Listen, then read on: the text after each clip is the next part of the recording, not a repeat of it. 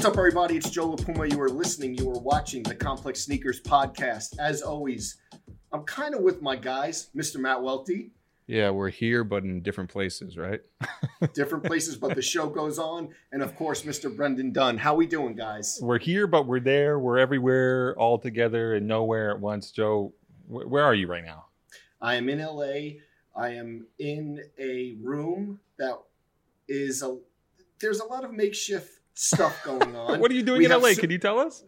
We're shooting a lot of episodes for the new season of Sneaker Shopping. That one good thing, besides the one drawback of not being with you guys in studio, the pro of it is we did get a bunch of episodes for the new season of Sneaker Shopping in the can. So give us some hints. Here. I can't give any hints, but we do have... Oh, come on. Not for the podcast listeners, you can't give one hint? I can't really. I can't. I tried. I'm a little secretive. I'm sorry. I'm a little secretive, but I think people are really going to like it. I have to my left, right here, Dave Matthews. Dave Matthews, okay, we flew to LA. Yeah, super producer Dave Matthews. We flew to LA, 8:06 a.m. 8:06 a.m. I'm on the plane already. Mm-hmm. And he texts me, what do you guys want from Shake Shack? Me and Jose, the director. 8:06. Then he goes, Shake Shack is closed. He goes, Shake Shack is closed. Terrible so news. I'm going to get a burrito instead. And he ate, in perfect Dave Matthews fashion, he ate a burrito at the gate and then got on the 6-hour flight to LA. At least he ate it before he got on the plane. At 8 o'clock in the morning? 8 o'clock. I checked the timestamp before. 8:06 a.m. He had a burrito, and usually his move is to eat it on the plane. Right. We've heard about that before. Did he have the Mountain Dew fired up as Did he have the Mountain Dew? I don't think he had a Mountain Dew, but to that point, last night on set, literally someone of the crew was like, man, Dave, I remember one day you showed up with that Code Red at 8:30. Seriously. I'm a Code Red fan. I support that. I support that. Someone said that. Someone was like, Dave, I really like that you like Mountain Dew. I remember you showed up that morning with Code Red. And in the morning, though, if you have Code Red before noon, that's a little questionable. Yep. And there he goes. He's running to get the extension cord so we don't. we appreciate the laptop doesn't die. Yeah. We appreciate it. What about sugar-free Dr. Pepper before noon? Yeah, sugar-free Dr. Pepper. That's right. A couple weeks ago, Dunn was very gracious in highlighting some personal celebrations. We got to talk about our guy's birthday. It was our guy's birthday. Oh my goodness! Welty. Yes. How come? Okay, I'm gonna definitely announce. Actually, let's not talk about my birthday. I was trying to figure out how we would handle it but let's talk about Welty's birthday, which was this past weekend. It's I feel like it's weird. And Joe didn't mention his birthday when we were coming up on it, and now we just missed Welty's birthday. Well, it's weird because it's one of those situations where I feel like, you kind of you don't want to announce it, but the only way like the general public would kind of know is if you put it out there. Sure. Except for those people who follow you on Facebook, like those are the only people who get the alerts. They know. Yeah. You always get like the random person you haven't spoken to in 9 years who hits you up at like 6 o'clock in the morning with a happy birthday. So how did you celebrate? What were the festivities? So turned 35, which felt like kind of a monumental turn in my life. I can run for president, the candidate we can all agree on. Free sneakers for all, right? Okay. Yeah, went to New York Red Bull, played in the afternoon. So I went to a Portuguese clubhouse in lovely Newark, New Jersey. Had a few beers. And incredibly fitting. I can think of no better way for Matt Welty. Had some grilled meat. I know I posted the photos. For the first time in my life, I got iced by someone. Yes. Yeah. That's never happened to me before. Joe, has that ever happened to you? No, but I thought does that still go on? No, I didn't think it was a decade ago. I didn't think it was a thing either. And then someone walked up to me. And what is it exactly? It's when someone presents you with a Smirnoff Ice. If you don't see it coming and they present it to you, you're forced to drink the whole thing at once. So that happened. I didn't think people still did that. It happened to me. Yeah. Any presents? I got something very special. Did you bring it? I think I know. I didn't bring it. I didn't. Joe, wait. Did you get him anything? Because I didn't get him anything. No, I didn't. I didn't get him anything. We don't. I mean, nobody got you anything. I guess nobody's getting me anything. Welty, what was the present you got?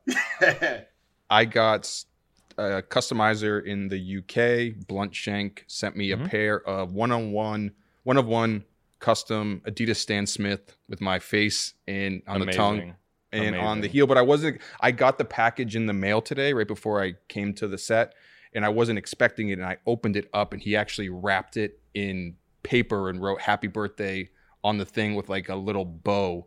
Beautiful. And it was awesome, and I really appreciate it. It was probably the best thing that happened. And let me tell you, the design of your face on the tongue looks so professional. Yeah, it looks so professional. Like it looked like a shoe Adidas made. Yeah, I was really surprised. Really does. I'll bring him in for next podcast. And yeah. I think I have a pair from him too. Not to steal your thunder here, but I think when I went to Liverpool for Laces Out, I think he was the one who made. So Joe, you're a little behind on this. Joe, has anyone ever made you custom sneakers? I need to get besides the Air JLP from Shoe Surgeon. There's been a few, but I don't think like painting. I think more kind of like permanent marker type of stuff. And they'll let you know if you are any, but not like not like that Stan Smith.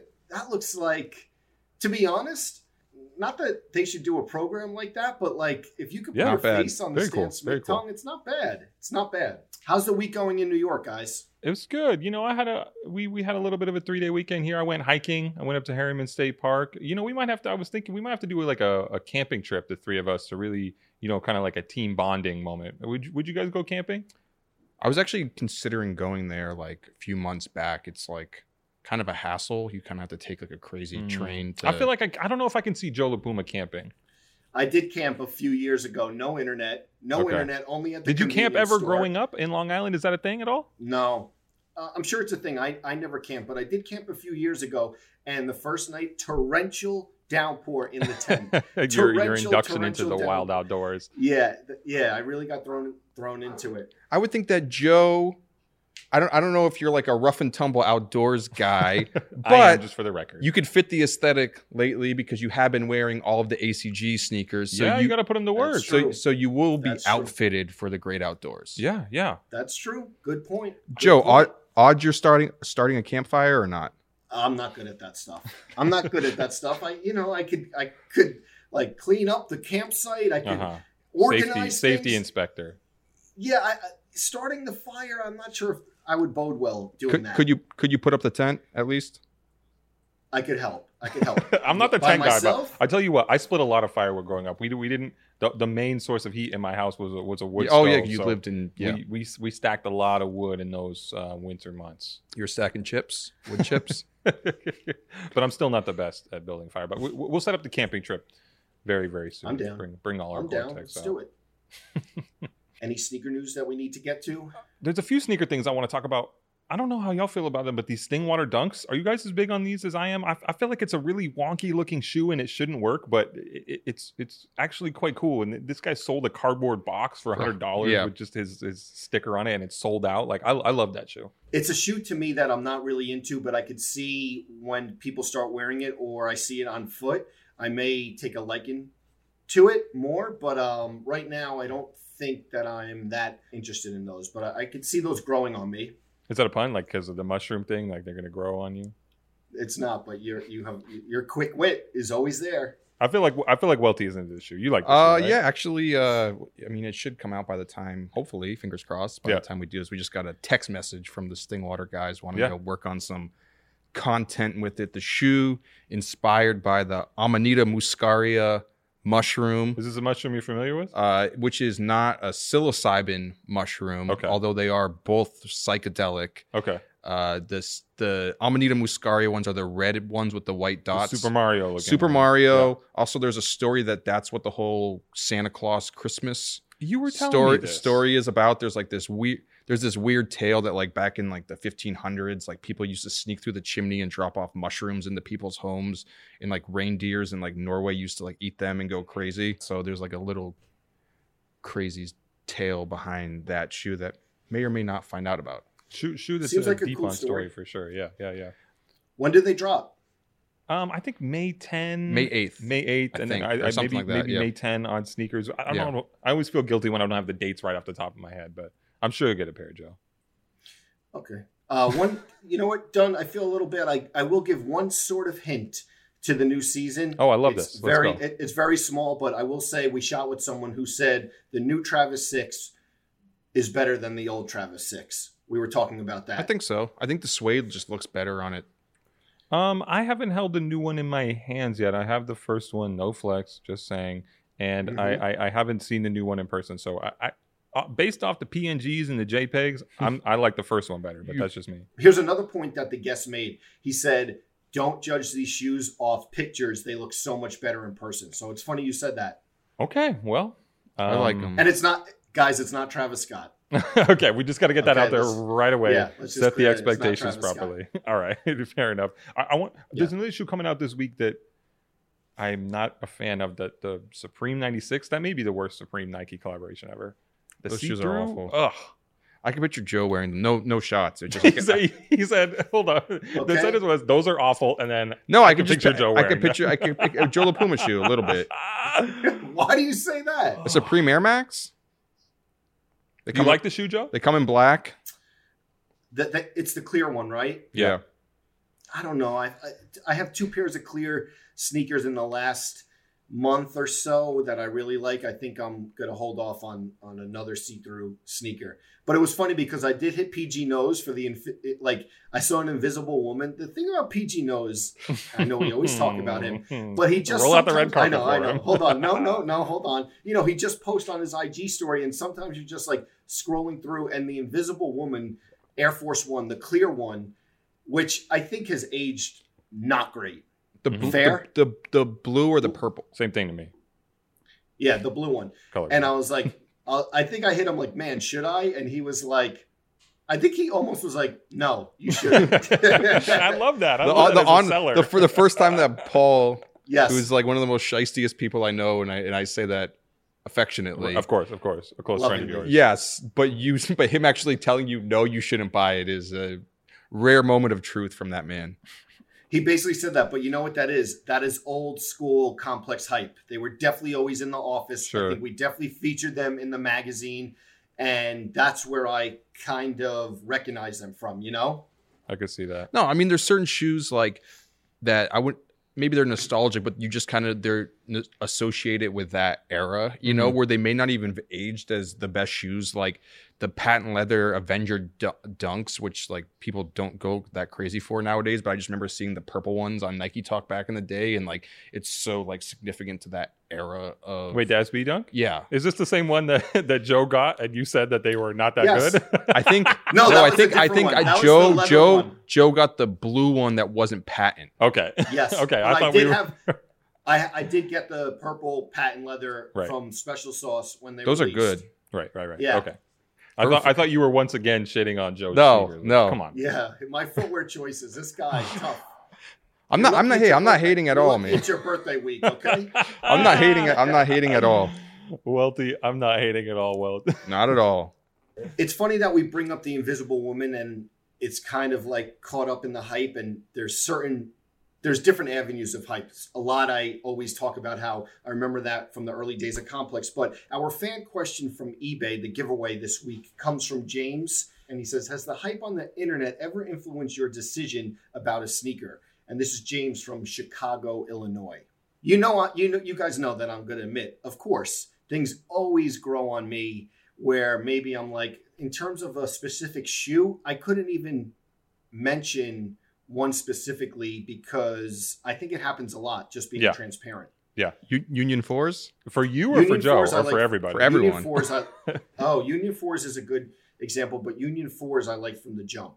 Welty, what about you? I was interested in your answer to this.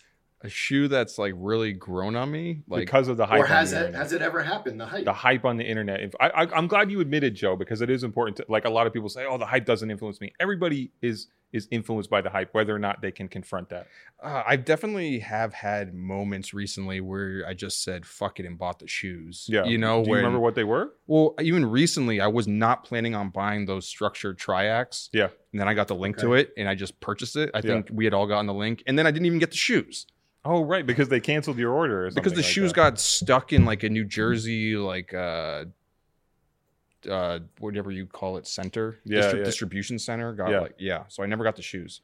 Yeah, but that was a recent one. Yeah, what about you? Yeah, I struggle to think of a specific shoe, and that's not me like offering a cop out. That's just me saying that it happens all the time, and I think it's really good to be. We're not immune to hype. Oh, I actually have a really good one for me or for you. No, I when I just remembered. Okay, please.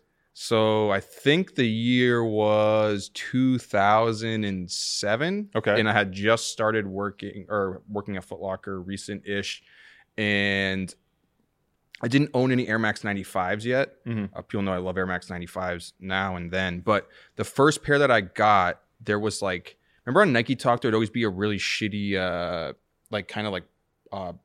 product line sheet photo that would leak first, and it wouldn't really even show what the sneaker looked like. It was like the colors weren't very flat image. Correct. All that sort of stuff. So this Air Max 95 leaks, and it looked like it was a white, black, and hot lava Air Max 95. And I'm like, these are going to be amazing. These are going to be future classics. They're like infrared 90s, but Air Max 95s. They're going to drop at Foot Action. I need the shoes. Like, I'm going to get a discount because I'm working at Foot Locker. Mm-hmm. So I go there, and they finally come out, and it wasn't white on the upper. It was like I think on Nike Talk actually said it looks like cat poop.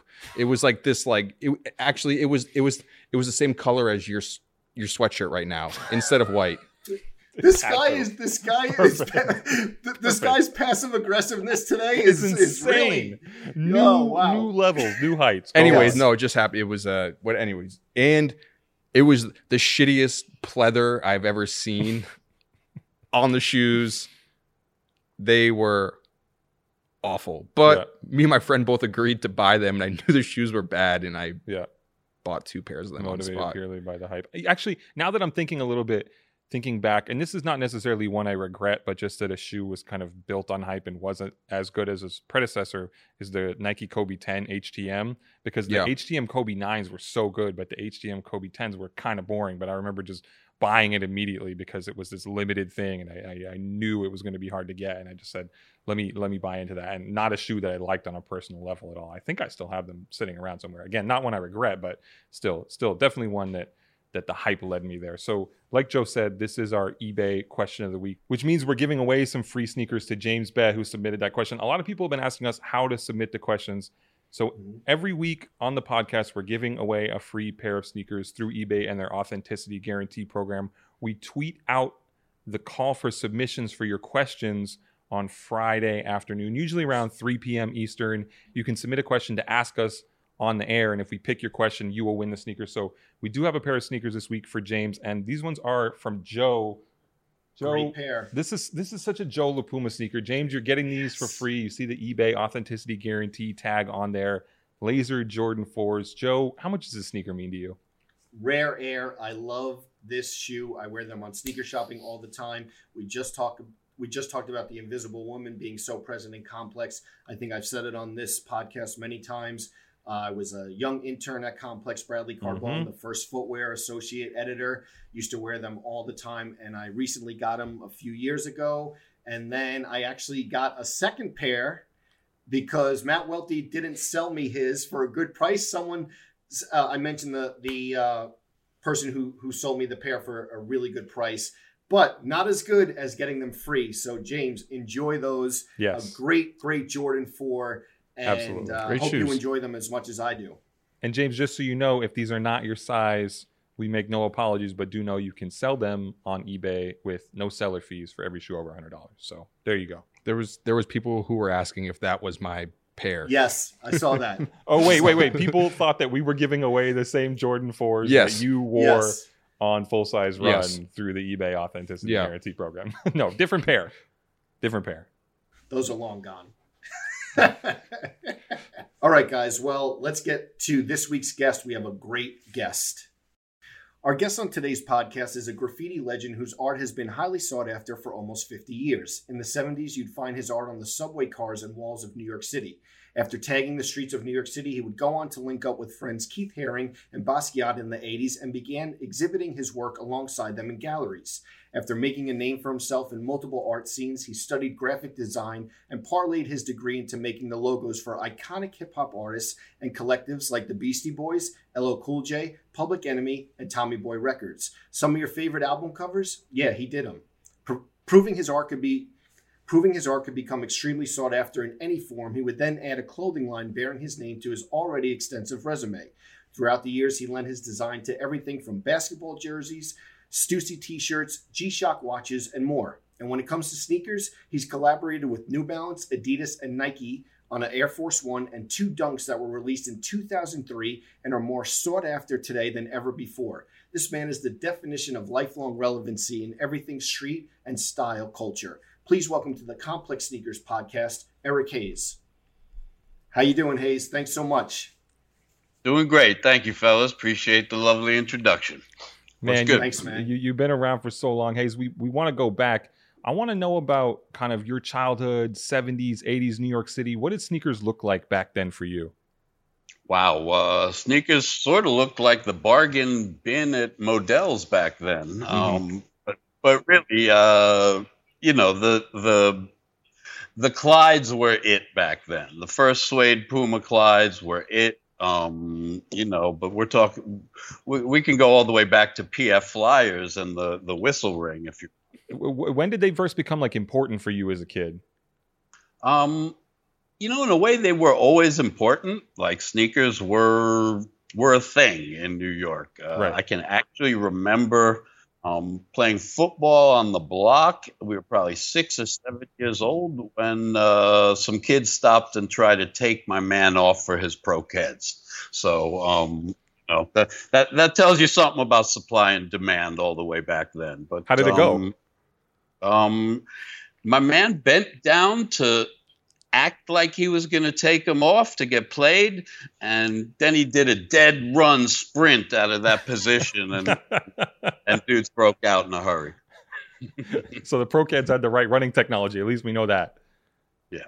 When did you guys graduate beyond that stuff into Nike and Adidas? Kind of is that late 70s for you? Late 70s is kind of Orchard Street era.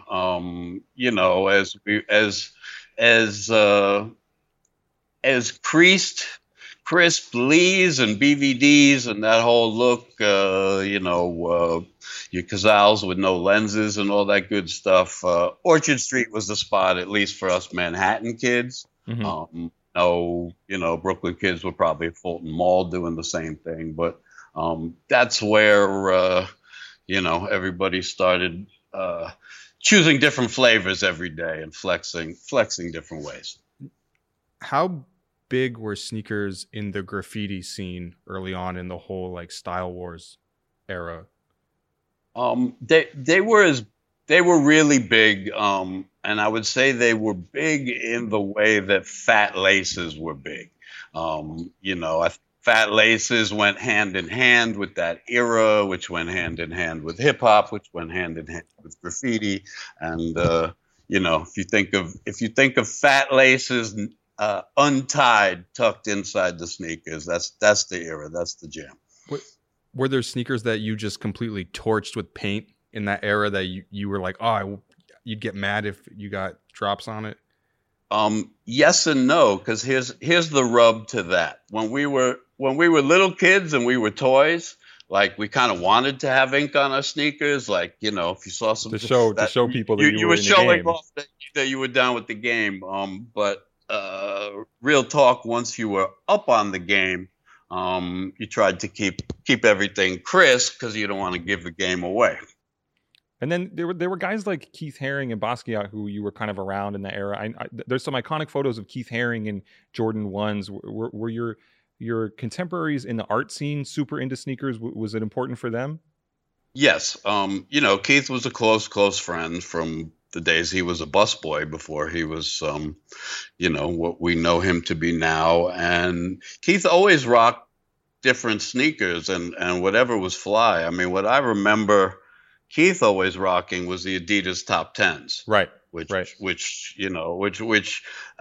if you know me, you know I'm a white on white guy, and that was my jam back then, was the white on white top 10s. I know that you even later on, you were a white on white Nike Air Force One guy, right? Somebody told me that there was a point at 21 Mercer Street, which the kids now call Nike Lab, where you would go in and they always had, I don't know if it's size 12 or size 13, but some Air Force Ones waiting for you. No doubt. If you wear size 13 and you know how limited they are, you grab whatever you can get. I typically buy my white on white Air Force dailies 3-4 at a time, just so it's a rotation, right?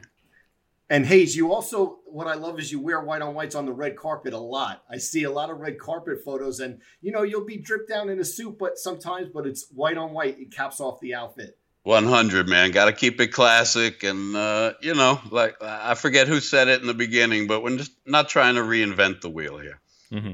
Okay. You end up going to Japan very early on. You open up a store out there. How much did Japan and Tokyo's sneaker scene influence you in that era in the 90s? I think it sort of influenced us intellectually more than per se in terms of style. I mean, we were already down with sneaker culture, and it was sort of symbiotic with the development of that era where we were a handful of us were sort of the first artists given the blessed opportunity to collaborate with the Nikes and the major players, and that sort of set a tone. And Japan sort of tends to magnify everything as well as adopt it in their own image to some degree. So whatever heat was coming out of America, it sort of it refracted in Asia, and I think it's what I often referred to as sort of a mirror effect. Something will catch hold in Asia and then it'll bounce off America and come back to Japan harder, or vice versa. So I think the kind of if we were just living it when we got to Japan, we started to understand sort of the cultural marketing aspect of it in a way that maybe we didn't just sort of inside the bubble of our New York lives. So I think same as my going to Los Angeles. These tours and sense of inclusion in other geography and cultures gave us a different perspective on what we were originally doing at home. And you talk about those converging cultures. Do you remember in Japan, like meeting guys like Nigo? Do you remember that first meeting and what that was like? Any details you could share?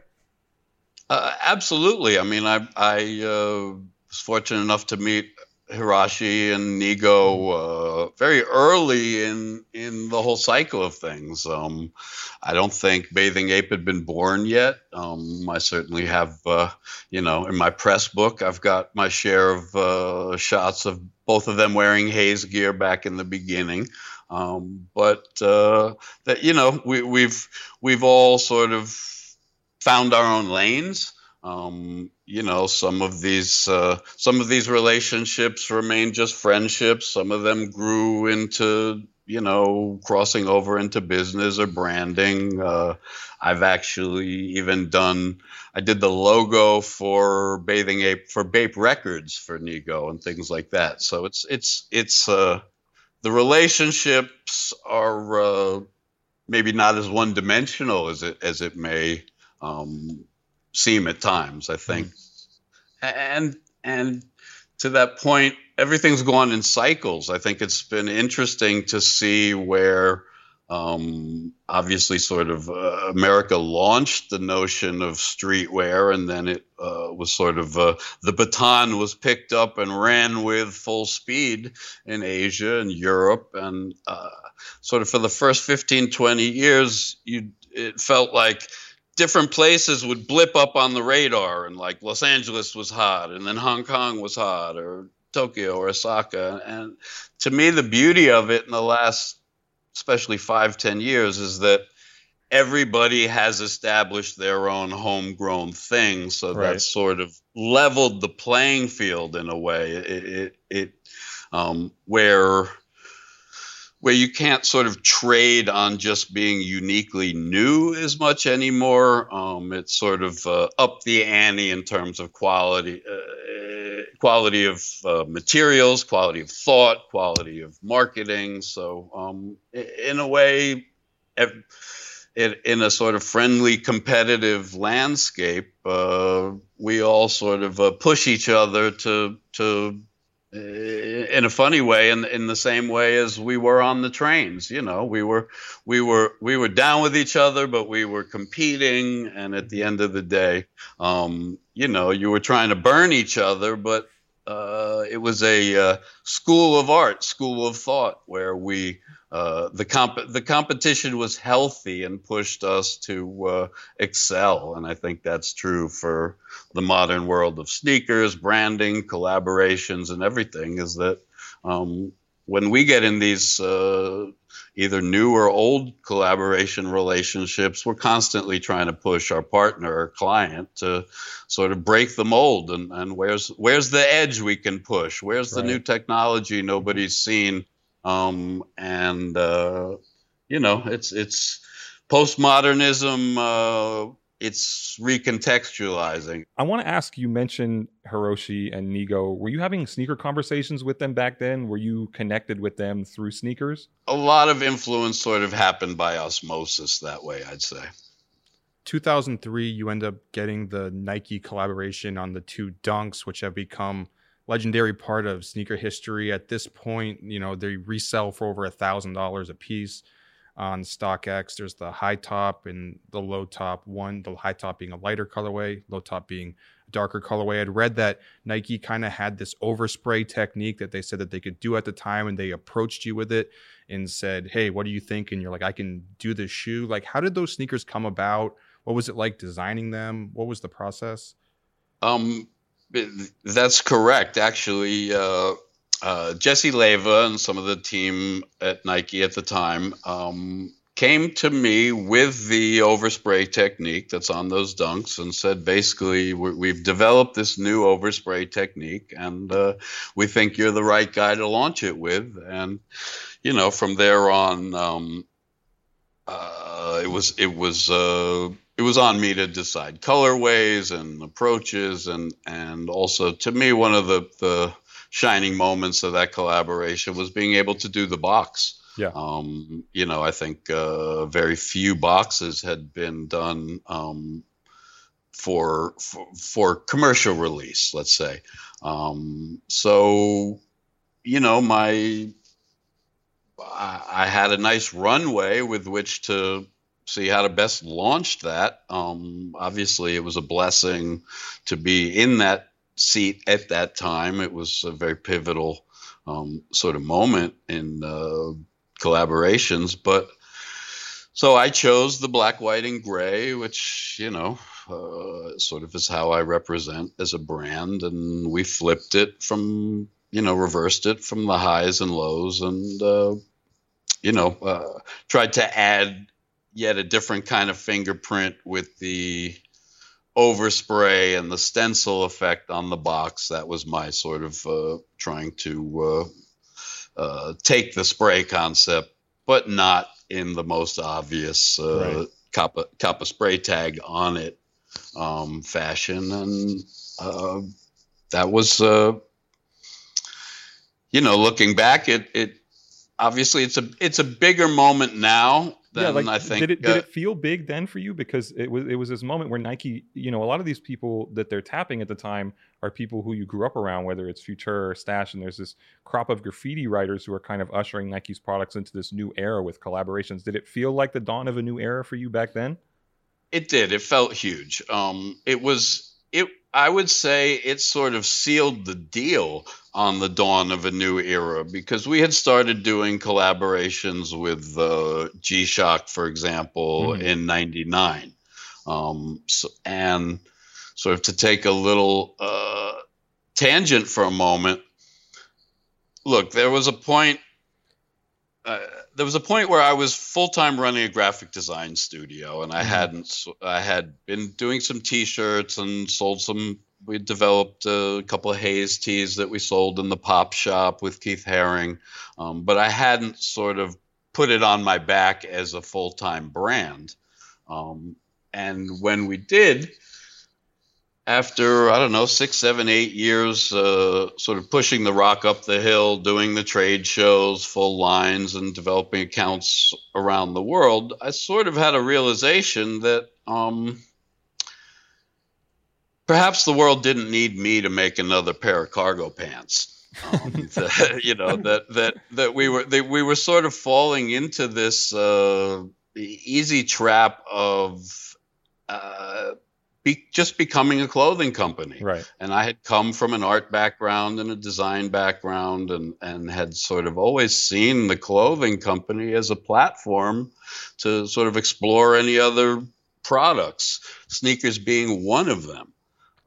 So after sort of the first decade of being able to do a skateboard and able to do jewelry and able to do a motorcycle with Honda and a sneaker with Nike, I sort of started to realize that there was kind of more power and a greater reach in working with people in their industries instead of trying to sort of figure out how to do it myself. If I wanted to do if I wanted to do a snowboard, I didn't want to get in the snowboard business. I wanted to work with Burton and work with work with the leaders to put my fingerprints on their amazing product.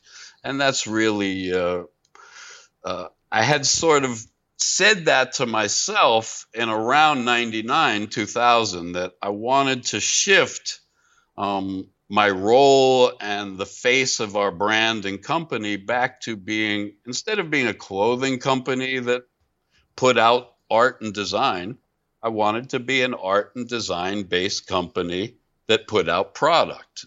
Some of it's semantics, but I wanted to level back my own playing field so that I could be a little more focused and play my position better instead of having to play all positions and be the franchise owner, coach, and player. Working with the Nikes allowed me to just sort of step onto their court and shoot the ball more comfortably. So it's a little of the chicken and the egg for me, the collaboration era, because I had sort of made a conscious internal decision that I wanted my company to be more collaborative, that I didn't want to exist on this island, that I realized there was sort of, when you own your own brand, certainly if it's your own name, you've got to be aware of not sort of ending up on an island with your own brand and your own team. And isn't Tokyo an island? Conceptually. Is it crazy to see we see this dunk reemergence and the resale market exploding continuously? Is it crazy to see the value that those shoes still hold, thousands and thousands of dollars, those two dunks? Do you ever check what they're going for?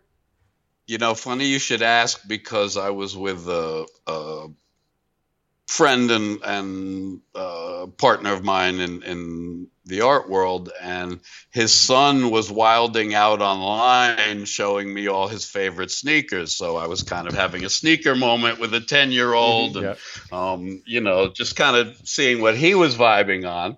And then when he was done, I was like, let me show you something. And Googled Haze dunks, and there was an $8,000 pair. Wow. So yeah, that's a little mind-boggling. And the truth is, there's two levels to it. There's the commercial release, which there was, I believe, 5,000 pieces in the orange boxes, and then I believe a total of 500 friends and family with the Haze tag on the tongue on the label. And of those 500, 250 went through Nike's hands and 250 went through my hands. Yeah. for one little extra gem of information, there were not, if I remember correctly, and it's almost 20 years ago, there were not size labels in the white boxes on the friends and family. So we produced our own size labels that we applied to the ones that came out our door to friends and family. So if you see a black and white laser print size label slapped inside the blank white box, that will typically tell you it came out my door directly. It's a good marker of authenticity. Do you remember how you released those back in 2003? Like, what did you do on the day of release? Was there chaos? It's funny because I'm unlike Stash at the time. I wasn't in the retail business. I didn't have flagships in America. So most of mine were seeding. There was no sort of retail through our end of friends and family. But I do remember some people who I were close with catching feelings because their shop didn't get it on the first round, and I got to raise my hand and say I'm not the distributor. Haze, you get to like parlay the sneaker success. After that, you end up doing a New Balance 574 in 2005. Did you kind of feel like you were like, how did that collaboration happen? But did you kind of feel like you were like a hot sneaker designer at that point? Like you kind of had a career in footwear going forward off of that shoe? Yes. And in part because by then we had our own retail operations. We had 3 different stores in Tokyo. So, in sort of fair market speak, we were a lot more interesting to the brands when we had a retail outlet. And the New Balance release was actually Japan only, and that was specific to New Balance Japan, linking with at that time I had staff and a whole team on the ground in Japan. So that was set up through their channels with my fingerprints. Well, yeah, and New Balance obviously huge in Japan. Anyways, like how did that release in Japan compare to the Nike Dunk release in your opinion? I don't think they're even a fair comparison, to be honest. I think there's as we say in boxing, there's levels to it. And let me say this, for me personally as a designer, I try and fall in love with everything I do. Mm-hmm. I don't pick favorites. I don't, the how it ultimately resonates with the audience in the light of history, to some degree depends on a lot of external factors, not just my creative output. So, I've done Converse, I've done New Balance, I've done a number of Nikes, and to me, one of the keys of longevity is to look at everything you are about to do like it might be the most important thing you ever do. And it may be it may turn out to be a throwaway, and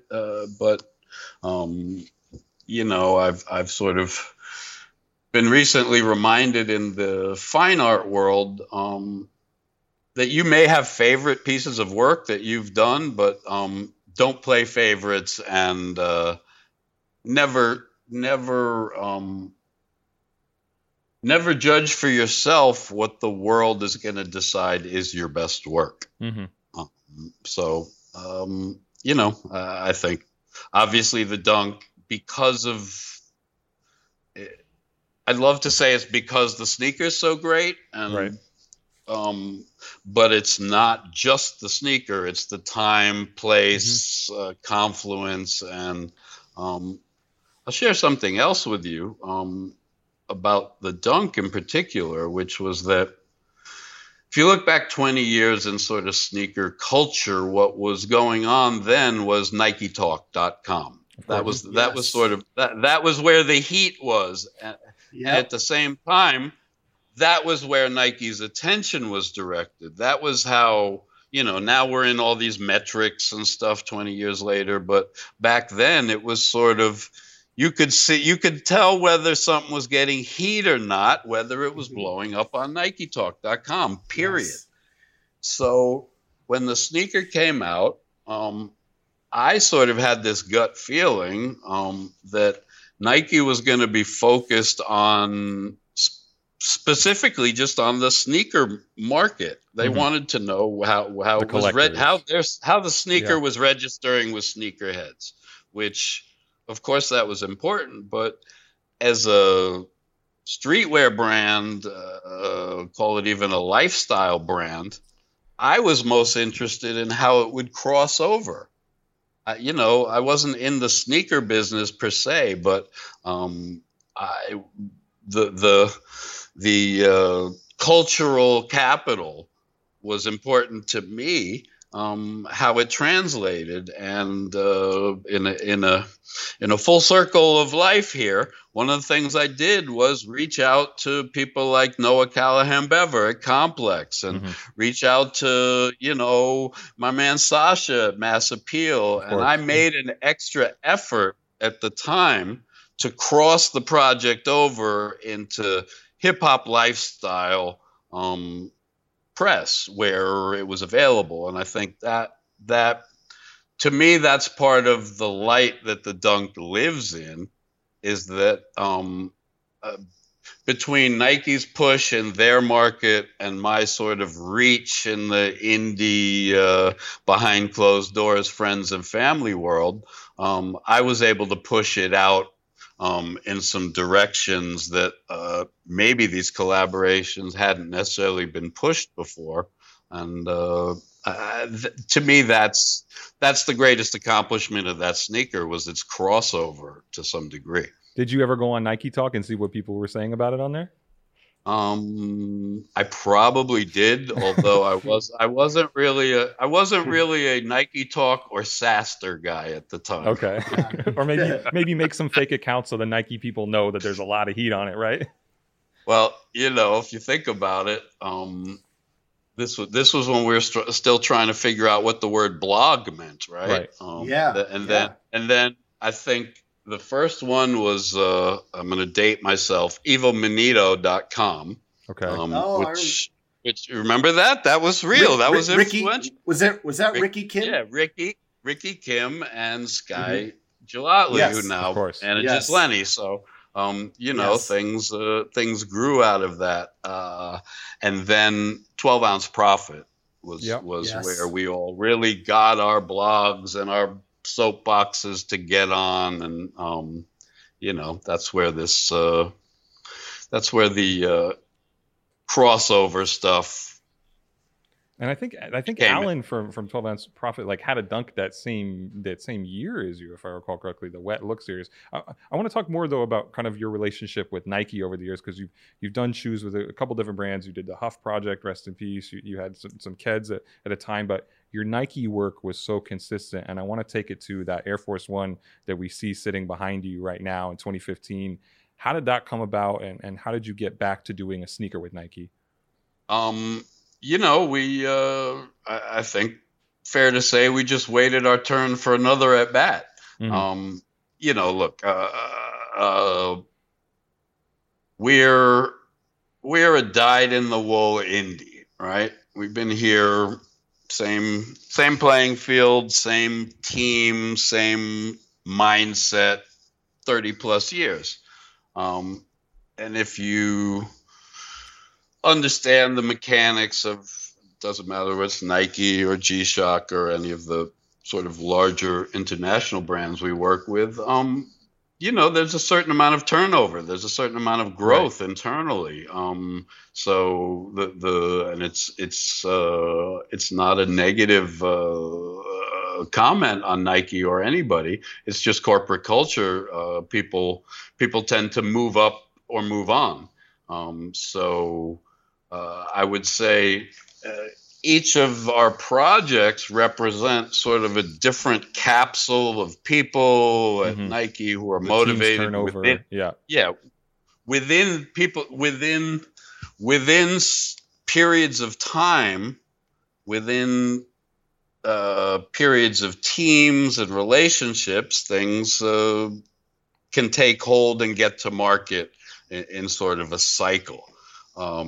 What was interesting, without going into sort of great detail, was that when we were given the opportunity to do the Air Force One, which frankly was the one I was always waiting for because I'm an Air Force One guy. You know, that it was a huge opportunity, obviously. Under any circumstance, whether it was my first sneaker or my 21st sneaker, you know, being able to put your fingerprints on an Air Force One is everybody in this market's dream. So we embraced it for all it was worth. But the irony, to my earlier point about shifting sort of tides, was that when we got the project, I actually went out of my way to make it a collaborative project with the then bespoke team at what was then 21 Mercy. So my man Izzy Mateo, he was manning that. So my guy Jay and I went in with our ideas and our concepts, but with Izzy and Dave Veriker, right? Dave Veriker. We kind of pulled in Dave and Izzy and said, look, we know how to do what we do well, but like you guys know materials better than we do. You guys let's put our heads together and, I'm not a control freak that way. I want the best result. And if it doesn't matter if it's 2 people or 6 people. We wanted everybody in the New York Nike team who'd been so generous and supportive of us to feel included in this big sort of moment of ours. So we had developed different materials and the Tyvek, and we were going to do a running stitch on the back heel. They were supposed to be called the Black Books. Okay. Oh, okay. Wow. They were the original concept, and this is maybe the first time we've gotten a chance to air this, was we wanted them to be a direct reflection of the Black Books. That's what the pebble grain came from the binding on the Black Books, and the Tyvek and all the handwritten stuff, whether it was the air on the sole or the tongue. And we wanted to seal the deal with a little skippy running stitch like that center page on the back heel. Right. But the truth is, the teams shifted during that process, and Izzy ended up in both Izzy and Dave ended up with Portland. Right. And the project was creatively and physically completed, but there was such internal shift. We were now waiting for a new team to come in and sort of re-embrace the project and find the timing and placement of it. So that probably sat in the chute for 9 extra months while water found its own level again internally. And then at that point, to be honest, we were just psyched to have them out. They didn't end up officially getting wrapped in the same concept we had sort of hoped, but hey, it's a win any way you slice it. So we were just we were thrilled they came out, and to be honest, I can't remember which came first, the sportswear collection or the sneaker. I think the sportswear collection came first. Yeah. I remember I had one of those shirts. You know, to that earlier point, you know, we had sort of hoped and pushed that the Air Force One would go out with the Air Force One garment collection. Right. But again, to the greater point, if you understand how corporate really works, working with the sportswear department does not dictate a sneaker or vice versa by, simply because you're under the umbrella. And Haze, you've done so many different products and your art is so well known. Where does the sneaker legacy that you have kind of rank in the pantheon of all your collaborations and the products you've done when you look back at it? Very high. The dunk in terms of impact and reach, in terms of what I was saying before about what you call external forces, I'd say the dunk, the Beastie Boys Check Your Head album cover had as much reach and impact as anything I did in the music arena, let's say, entertainment. And I would have to say that the Nike Dunk in its time reached more people, reached a new audience, and sort of blew a lot of doors open for me at the time as a brand and as a product designer. So I really would put the Dunk sort of top 5 in the legacy of all the products I've done. And you end up working on that Beastie Boys Americana Low Adidas sneaker, right? And that shoe was limited to, I believe, like 120 pairs, only sold in Brooklyn. Can you walk us through that project and how big that was for you to work on, given your connection to the group? I would say that, I didn't have a lot hands-on in the development of that. That was sort of just a nice opportunity to put my fingerprints on it with the original lettering and some of that. Back to external forces, that sneaker was really well received, and it really popped. But I didn't create anything new for that myself. Right. Yeah.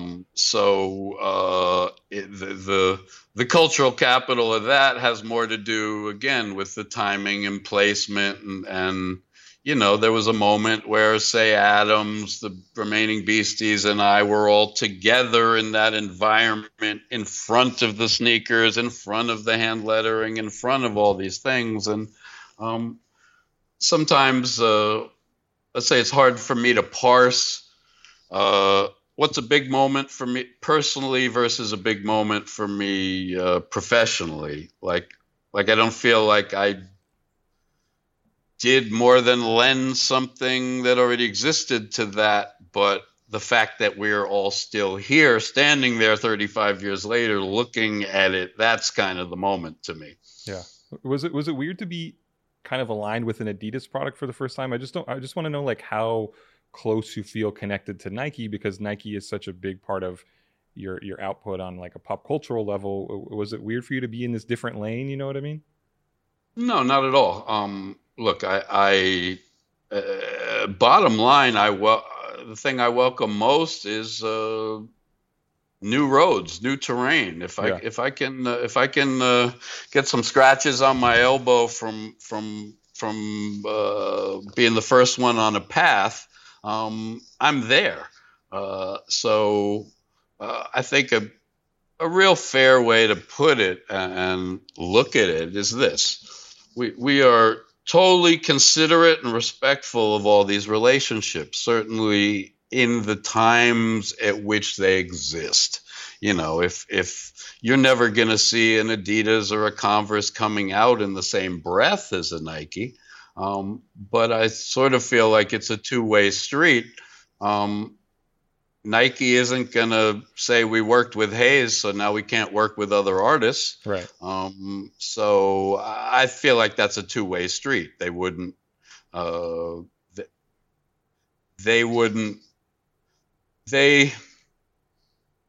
There's just common sense to it. I don't think Nike would bring too many different dates to the same dance, and neither would we. But it's nice to have different dance partners when you get a chance. I gotta say, hearing that story about the Air Force One and how it came about, I may be prompted after this to go back and buy a pair. I have a funny anecdote. Haze, I met you, I think, at the Brooklyn Museum that same year these came out, because they had that sneaker exhibition there, and the shoe had just come out. And I remember distinctly, my hearing was kind of bad at the time. I had an ear issue, and I'm like, Haze is here. I have to go tell him how much I appreciate that Air Force One. So I was trying to have this conversation with you about the shoe, and I'm like halfway trying to understand what you're saying, and I'm like nodding. I'm like, I hope I'm coherent right now. But I just love how subtle it was, and the arrow on the midsole. But just a funny moment for me in that sneaker. Right on. Well, less is more, right? Absolutely. I think you told me the same thing back then. Hey, so at the end of Style Wars, it's kind of there's the whole debate on graffiti's dead. Everyone wants to make money off of it. Writers don't want to get into selling their art for money. I saw an interview, I think with Stussy, where you said you never wanted to sell your artwork for like one piece of art for $1 billion.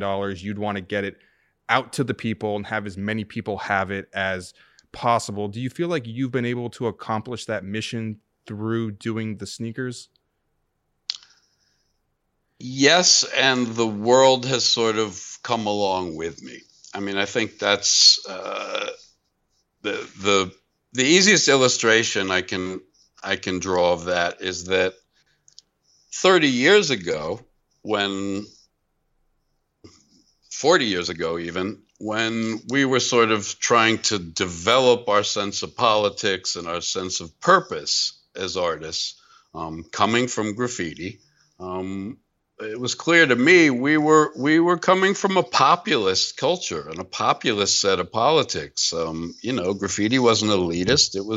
It was about getting a message out for free to the maximum amount of people on a daily basis. And then there was a conversation, amongst us.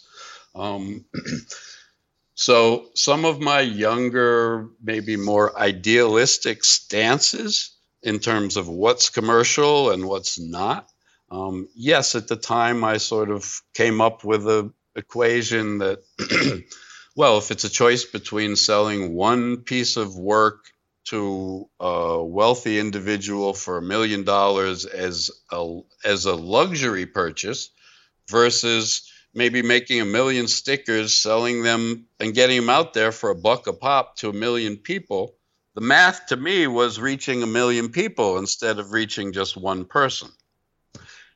That said, one of the things that was a real paradigm shift to me when I came back to New York 15 years ago after a decade plus in Los Angeles, what I was most struck by was how those walls that I perceived between these mediums and disciplines had really melted away, and that to some degree the most interesting and fertile ground was this gray area between art and between product, between commerce and between, what people considered sort of personal.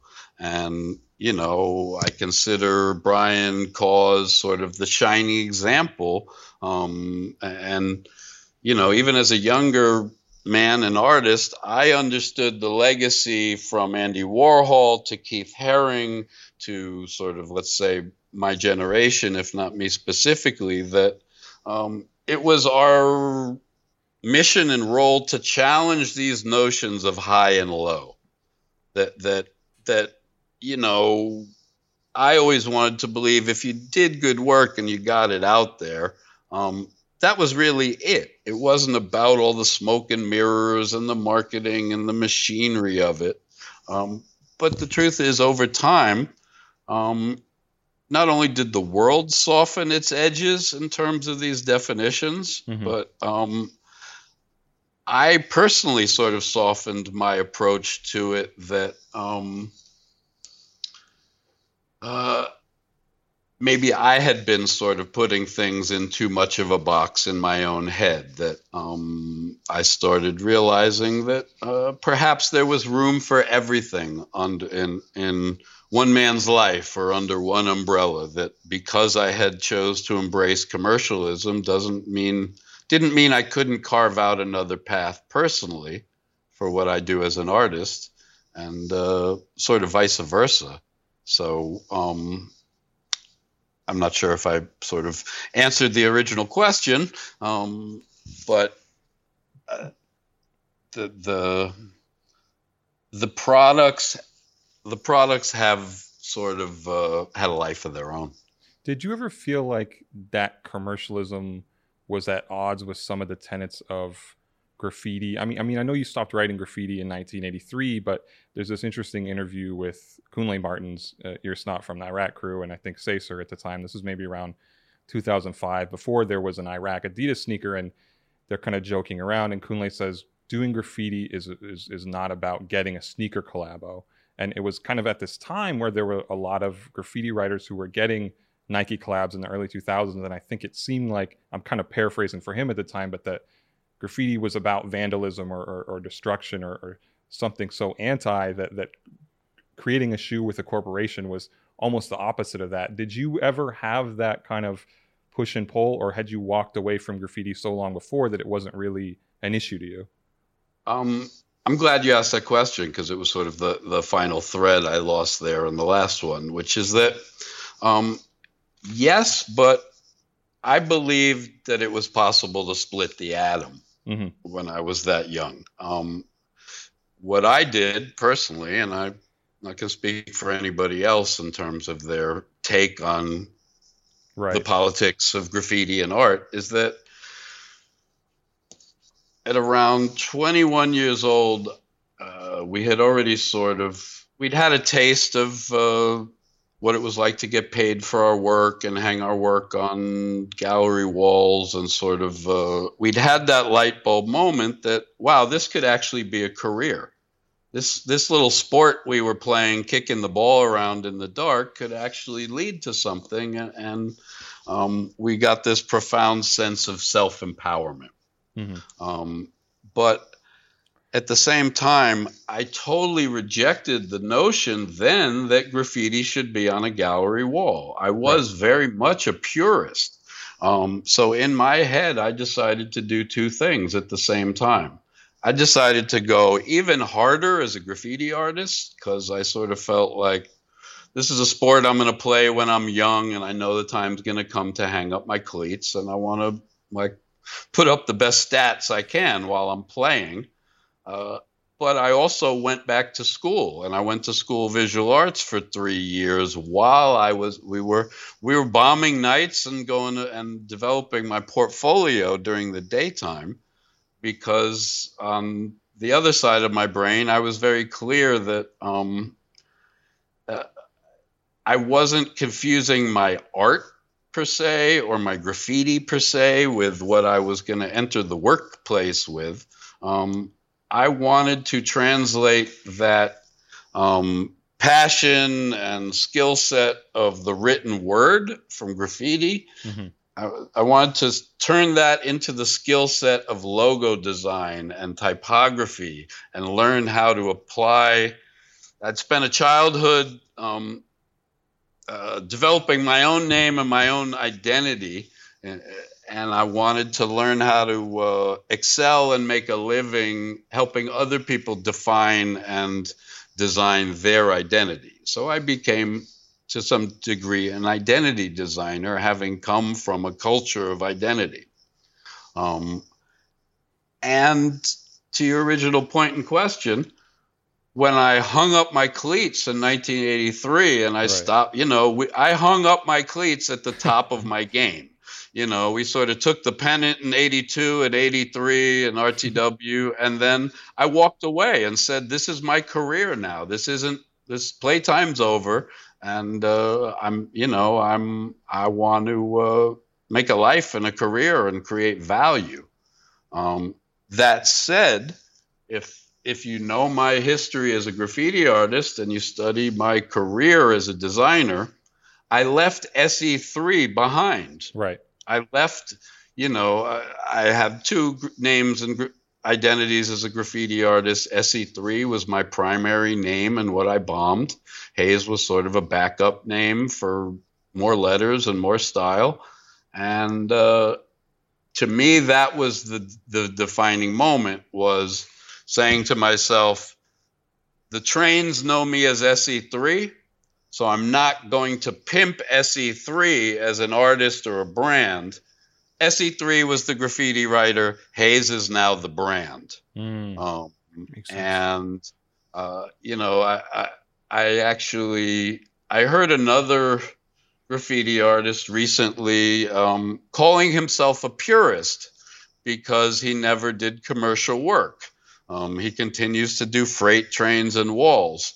And I kind of took exception to that in my head because I consider myself a purist too. I left my graffiti pure in its element, in its essence. Crystallized and I in went, that form. And I left it.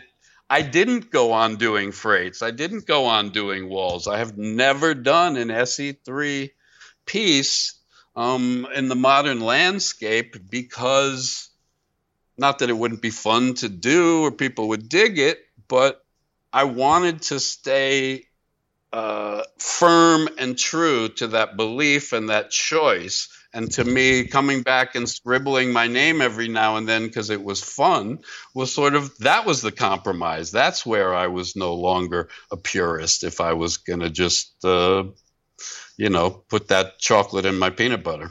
Haze, we can't thank you enough that you gave us extra time, but chopping it up with us and discussing all your projects and your sneaker legacy especially. Thank you so much for taking the time. We're all big fans of you. Again, just thanks so much for giving us this time.